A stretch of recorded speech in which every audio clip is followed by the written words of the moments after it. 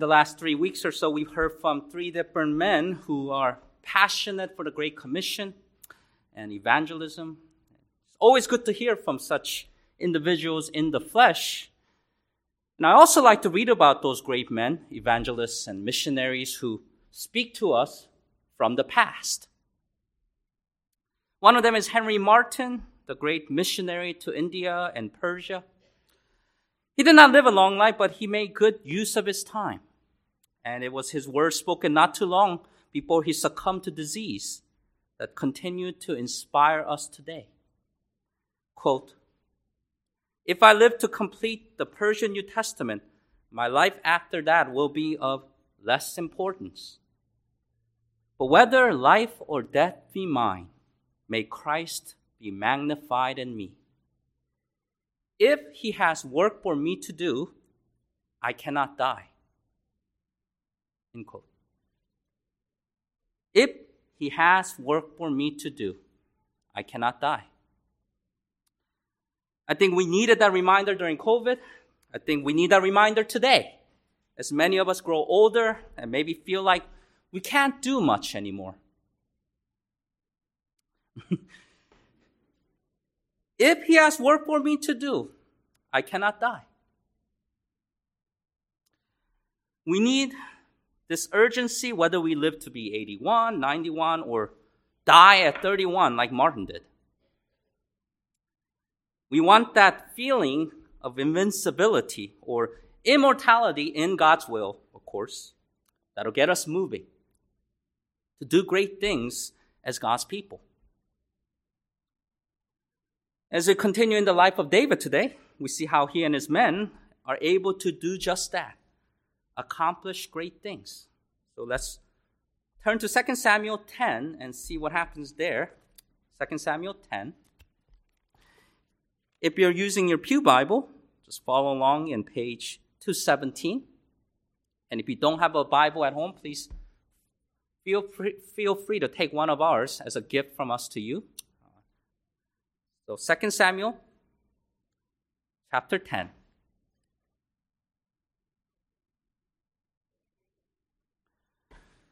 It happened after this that the king of the people of Ammon died, and Hanun, his son, reigned in his place. Then David said, "I will show kindness to Hanun, the son of Nahash, as his father showed kindness to me." So David sent by the hand of his servants to comfort him concerning his father. And David's servants came into the land of the people of Ammon. And the princes of the people of Ammon said to Hanun, their lord, "Do you think that David really honors your father because he has sent comforters to you? Has David not rather sent his servants to you to search out the city, to spy it out, and to overthrow it?" Therefore Hanun took David's servants, shaved off half of their beards, cut off their garments in the middle at their buttocks, and sent them away. When they told David, he sent to meet them because the men were greatly ashamed. And the king said, "Wait at Jericho until your beards have grown, and then return." When the people of Ammon saw that they had made themselves repulsive to David, the people of Ammon sent and hired the Syrians of Beth Rehob and the Syrians of Zobah, 20,000 foot soldiers, and from the king of Maacah, 1,000 men, and from Ishtob, 12,000 men. Now when David heard of it, he sent Joab and all the army of the mighty men. Then the people of Ammon came out and put themselves in battle array at the entrance of the gate. And the Syrians of Zobah, Beth Rehob, Ishtob, and Maacah were by themselves in the field. When Joab saw that the battle line was against them before and behind, he chose some of Israel's best and put them in battle array against the Syrians. And the rest of the people he put under the command of Abishai his brother, that he might set them in battle array against the people of Ammon. Then he said, "If the Syrians are too strong for me, then you shall help me. But if the people of Ammon are too strong for you, then I will come and help you. Be of good courage, and let us be strong for our people and for the cities of our God, and may the Lord do what is good in his sight." So Joab and the people who were with him drew near for the battle against the Syrians, and they fled before him. When the people of Ammon saw that the Syrians were fleeing, they also fled before Abishai and entered the city. So Joab returned from the people of Ammon and went to Jerusalem. When the Syrians saw that they had been defeated by Israel, they gathered together. Then Hadadezer sent and brought out the Syrians who were beyond the river, and they came to Helam. And Shobak, the commander of Hadadezer's army, went before them. When it was told David, he gathered all Israel, crossed over the Jordan, and came to Helam. And the Syrians set themselves in battle array against David and fought with him. Then the Syrians fled before Israel, and David killed 700 charioteers and 40,000 horsemen of the Syrians, and struck Shobak, the commander of their army, who died there. And when all the kings who were servants to Hadadezer saw that they were defeated by Israel, they made peace with Israel and served them. So the Syrians were afraid to help the people of Ammon anymore.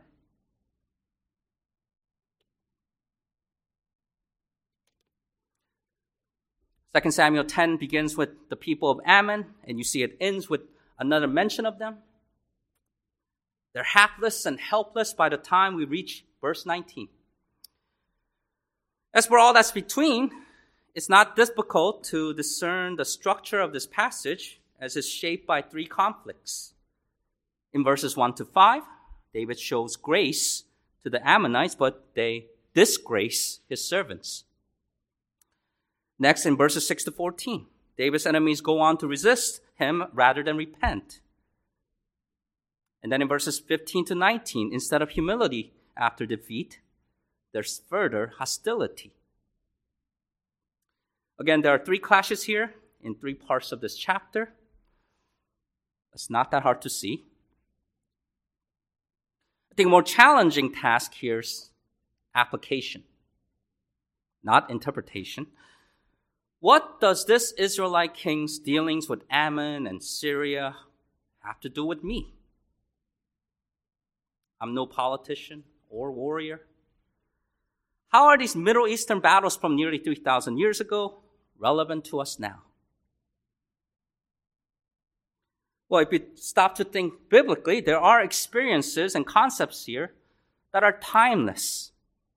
Showing kindness, experiencing great shame, working as a team, having good courage, being strong in faith, trusting in God's goodness, making peace with the Lord's anointed. All these are pertinent to us. We have great lessons for all people at all times.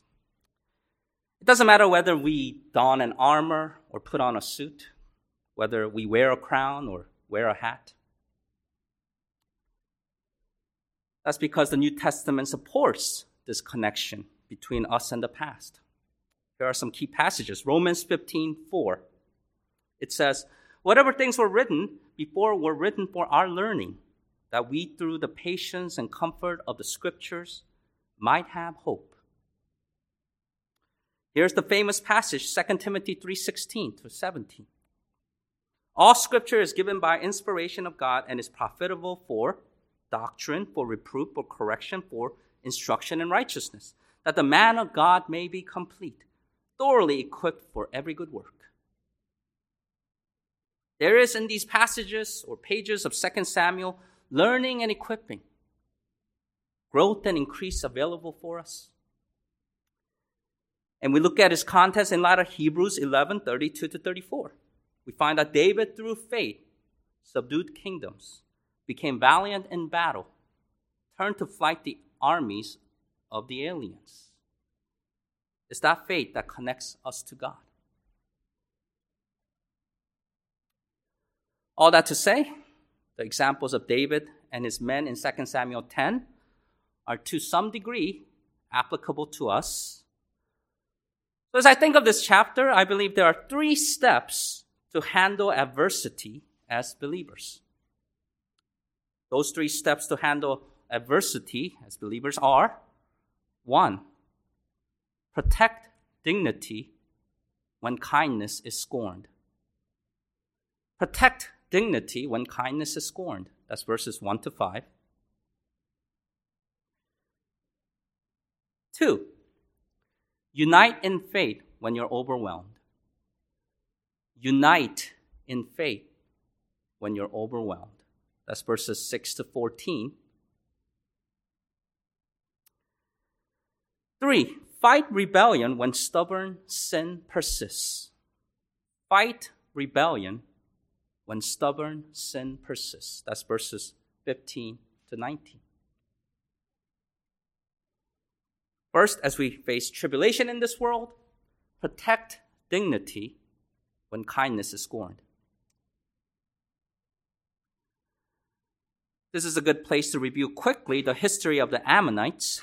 We start in Genesis 19, where we see Abraham's nephew Lot had a son named Ben-Ami. Ben-Ami's descendants eventually become a distinct people with their own gods and their own land east of Israel. They also became one of Israel's enemies during the era of the Judges. And during the monarchy, Saul, the king before David, had one of his better moments when he fought and defeated Nahash and saved the city of Jabesh-Gilead. By inference, we can tell David himself had a more friendly relationship with Nahash. At some point, he showed kindness to David, and now David wants to reciprocate. Recall from the previous chapter that this talk of kindness is based on a lasting covenant between friends. Perhaps Nahash sheltered and protected David while he was on the run as a fugitive from Saul. He probably thought, the enemy of my enemy is my friend. Maybe. We do know for certain that David wanted to continue to be in friendly terms with the people of Ammon. But Nahash is one king, Hanun is another. The new king of Ammon follows some terrible advice early in his kingly career. His princes are cynical. They assume the worst in David. Well, he's not here to show condolences. He's here for reconnaissance. Hanun orders that those comforters be disgraced. He has their beards considered the greatest ornaments of men in the East, half-shaven. The cruel king exposes them to public ridicule. In the most humiliating fashion, the kindness of God's anointed is scorned. But God's anointed protects the dignity of his servants. This is what I call rear guard. He takes the initiative to send a message to his humiliated men before they reach Jerusalem. Jericho's an ideal stop. It's close enough to Jerusalem, but far enough from Ammon. If he had his servants return all the way to Jerusalem, they'd be exposed to ridicule at the nation's capital. That would certainly get his people riled up for war, but that's for sure. But that's not necessary. And there's that high cost of their dignity. How could these men ever stand in public office again? What about their wives and children, as the heads of their household are now the talk of the town? Instead of using them for provocation to justify war, David handles the matter more discreetly. He imitates Shem and Japheth in Genesis. Remember how these sons of Noah covered up their father's nakedness instead of publicizing his shame to others as Ham did. Like David, we must protect human dignity when kindness is scorned. We can do this everywhere. In society, we esteem our authorities, government, and employers. We treat our neighbors with respect. At home, we honor our parents and spouses. At church, there's ways to honor those in charge like elders and those in need like widows. We can apply Romans 12:10 in our relationship with all the members of the body. Be kindly affectionate to one another in brotherly love, in honor, giving preference to one another. We can do this with everyone, determined to show honor to all. Whether we're dealing with the believer being conformed into Christ's image, or an unbeliever, broken, but still God's image bearer. And we can be even more specific here. Are there those around us who are mistreated like David's servants? And once we identify them, how can we protect their dignity? I'm talking about those who are bullied at school. ostracized as foreigners. An absolute worst, sold for human trafficking. As children and men and women are forced to walk in shame, exploited for sadism and voyeurism, is there something we can do as the church? Can we be like David, who sent messengers to help? Are there havens, shelters, refuge for the afflicted, our very own Jericho? I hope you can think about these matters throughout this week. But let's go on to the next part of 2 Samuel 10 and discuss the second important principle to follow in our difficulties. Unite in faith when you're overwhelmed.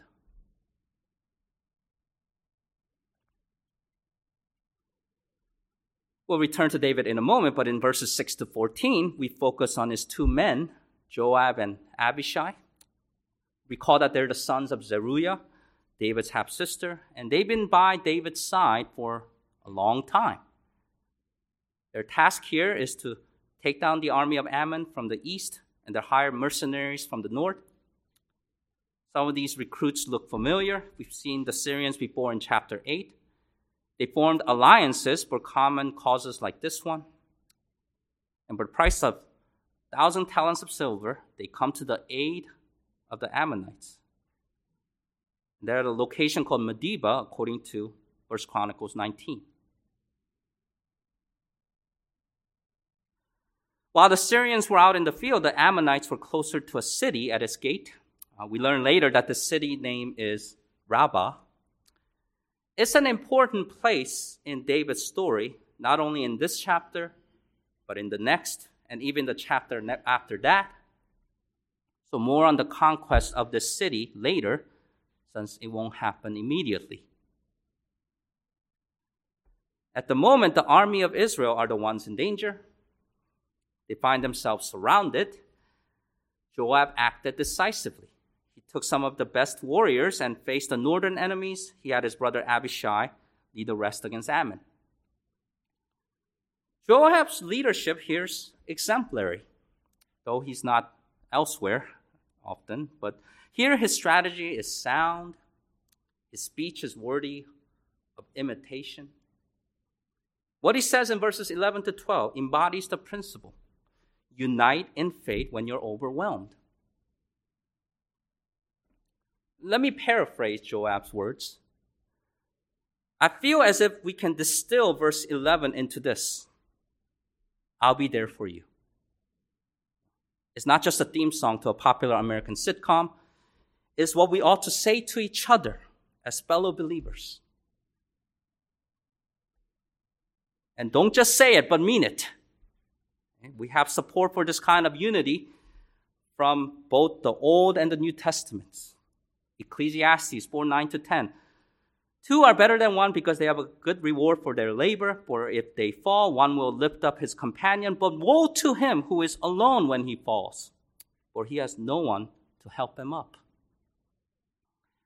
1 Corinthians 12:26. If one member suffers, all the members suffer with it. Or if one member is honored, all the members rejoice with it. Next, look at verse 12 of today's passage. I'd paraphrase it like this. Let's leave it all on the field and leave the results up to God. Leave it all on the field and leave the results up to God.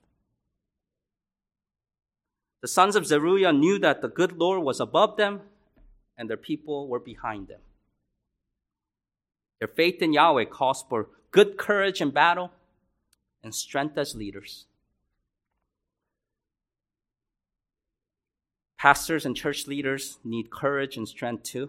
In his final letter, Paul told Timothy in 2 Timothy 1:6-8, God has not given us a spirit of fear, but of power and of love and of a sound mind.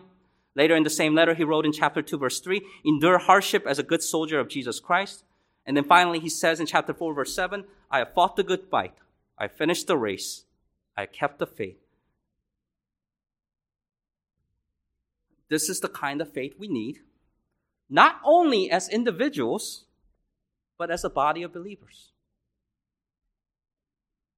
Whether it's Joab and Abishai or Paul and Timothy, uniting in faith has its rewards. Back to the story, you'll see what reward awaited the sons of Zeruiah. First, Joab is able to repel the Syrians. Once they saw that their allies were gone, the Ammonites facing Abishai lost heart, and they retreated into the city. The Ammonites are contained, and Joab reports back to Jerusalem. Perhaps it wasn't the right time to take the city due to the rain season, or it could be that he needs further instructions from the king before beginning siege warfare. Whatever the reason, Joab can bring news of victory to David. That's because he and his brother united in faith when they were overwhelmed.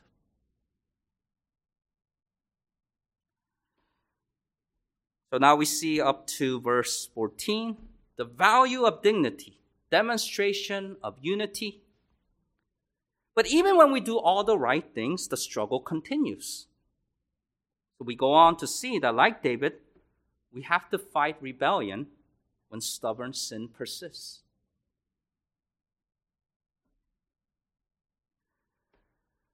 The Syrians who fled from Joab regrouped and sought to avenge their defeat. They summoned their kinsmen from beyond the Euphrates River and met them at Helam. Where is this place, Helam? There's some clue from ancient sources that it's located somewhere between Damascus and Hamath. So even if it's right next to Damascus, we're talking 150 miles from Jerusalem. Now the problem seems far from David's city, but something compelled the king to go out himself and personally put down this threat. It could be that Shobak, the commander of Hadadezer's army, was a major menace, a force to be reckoned with, an opponent with skill and experience only David can match. Whatever the motivation, note that David didn't wait for these forces to reach his territory. He headed straight to Helam. He went right to the source of the problem. That's the way to fight rebellion when stubborn sin persists. Let me pause here to ask some questions regarding your battle against sin. Are you proactive and assertive, putting down resistance against God in your life, getting down to the root of our sins, the deep issues of the heart? Are you putting to death the deeds of the body? Do you deal ruthlessly with fornication, uncleanness, passion, evil desire, and covetousness?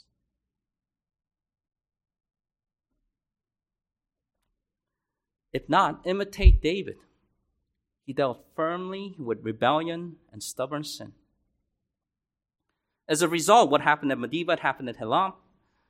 Israel wins resoundingly. The Syrians fled shamefully. The numbers are recorded for emphasis.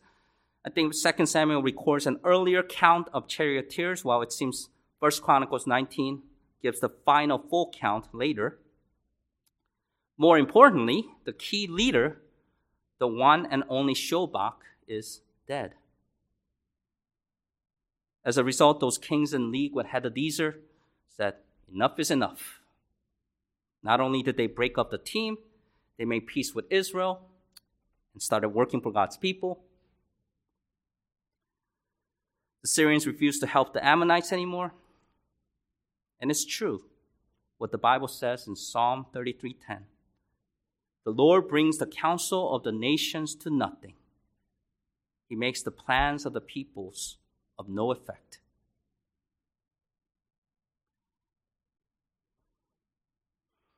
So this chapter gives us a sketch of David and his men at their finest. And as I said earlier, the principles of 2 Samuel 10 are to some degree transferable to us. These warriors demonstrate 3 steps to handle adversity as believers: protect dignity when kindness is scorned, unite in faith when you're overwhelmed, fight rebellion when stubborn sin persists. But there's another way that this chapter speaks to us. We don't mind projecting ourselves into the image of David, the conquering king, and his victorious army. But the reality is, we don't merely have affinities with the heroes. We're also, in some ways, like David's enemies. We're like those nations and people who rage and plot a vain thing, as it says in Psalm 2. Those kings and rulers who set themselves and take counsel together against the Lord and his anointed. This is not a sleight of hand in reading the scriptures. I'm not reading into the book what's not there. I'm not trying to guilt trip you. There really is rebellion and stubborn sin within us. Remember what Brother Kerry read earlier from James 4. James is talking to churchgoers, not heathens. He's talking to them about wars and fights among them, desires for pleasure that war within us, enmity with God as enemies of God. So those Ammonites and Syrians, that could be us. King Hanun, King Hadadezer, Shobak the commander. Am I so different from them when I pridefully resist God's will?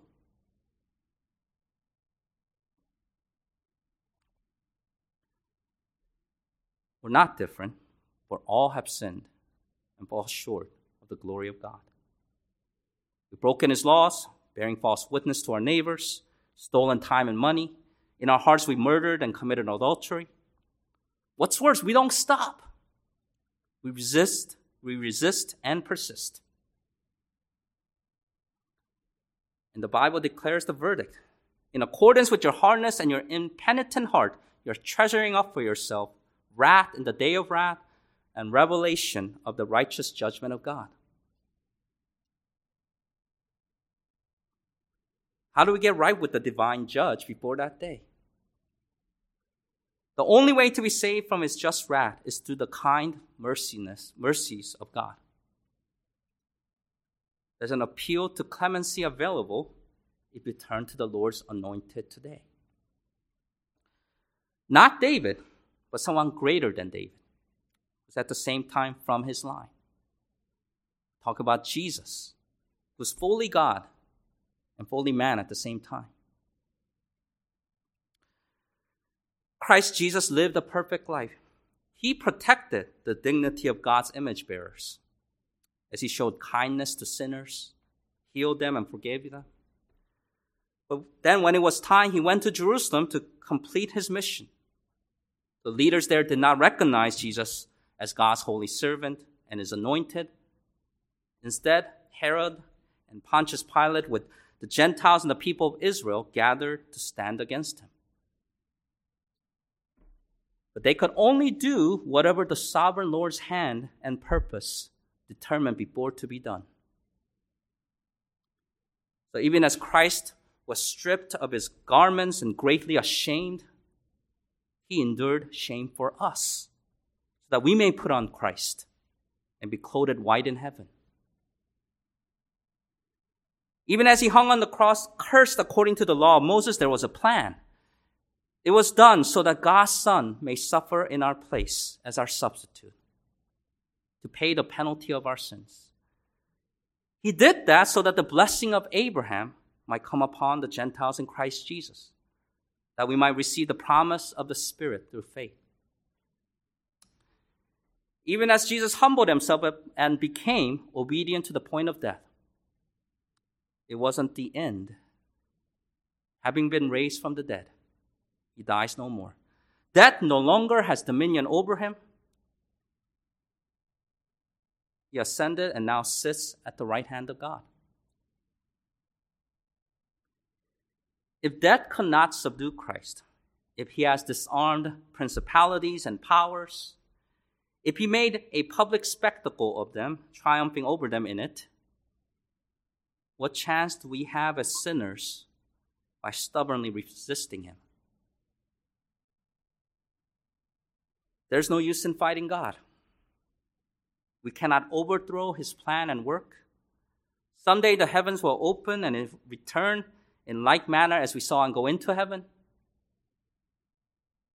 With the sharp sword of his mouth, he'll strike the nations. He'll rule them with a rod of iron.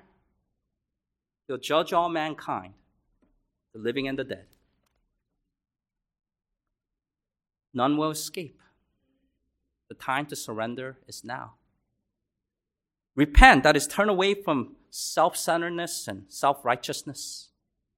Place your hope of entering heaven in Jesus. There's no way to earn eternal life. It's a gift to be received in humility. We're saved by grace alone, through faith alone, in Christ alone. So if you haven't already considered this good news carefully, Jesus is the King, and we can unite in Him as His members. We can be of good courage, be strong for His people, confident that all things work together for good to those who love God. If God is for us, who can be against us?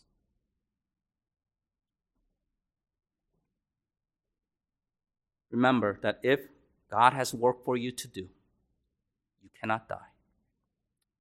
Let's remind ourselves of these precious truths even as we sing together. The battle's fierce, the victory's won. God shall supply all that you need. Yes, as your days, your strength shall be. Let's pray.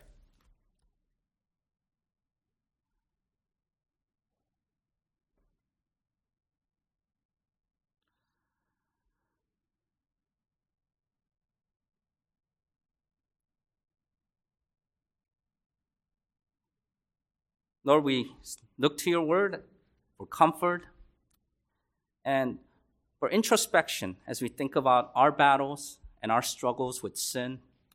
Lord, even as we're persecuted by the world, may we ask ourselves, are we winning? Are we victorious? Are we overcoming the flesh through the power of the Spirit? Lord, we ask these things because we are humbled often by our losses and our defeats. And we come to you asking for help. We look to your Son, who is victorious, who abides with us through the Spirit. Pray that you would help us to unite, help us to fight valiantly, help us to protect each other's dignity, comfort each other as we fight, as we wait for the day. Long as you tarry, help us to be faithful in the task you've given us. We ask for this through your Son's name, Christ Jesus. Amen.